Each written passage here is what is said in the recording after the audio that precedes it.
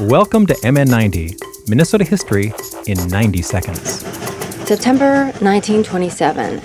A Swami, wearing a robe over a Western-style suit, arrived at the Minneapolis train station. He was Paramahansa Yogananda, who'd left his native India in 1920 with the mission of introducing Americans to Kriya Yoga and meditation. Yogananda began his Minneapolis visit with 17 free lectures at the Lyceum Theater. The manager at the Radisson Hotel, where he was staying, liked him so much, she arranged a tea for him and invited guests.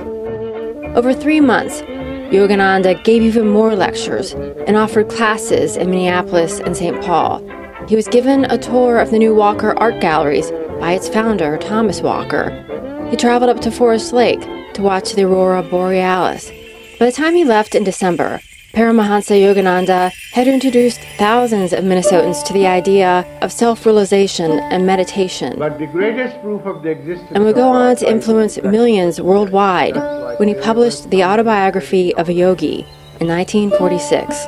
MN90 is produced by Ampers, diverse radio for Minnesota's communities. Made possible by funding from the Minnesota Arts and Cultural Heritage Fund. Online at mn90.org.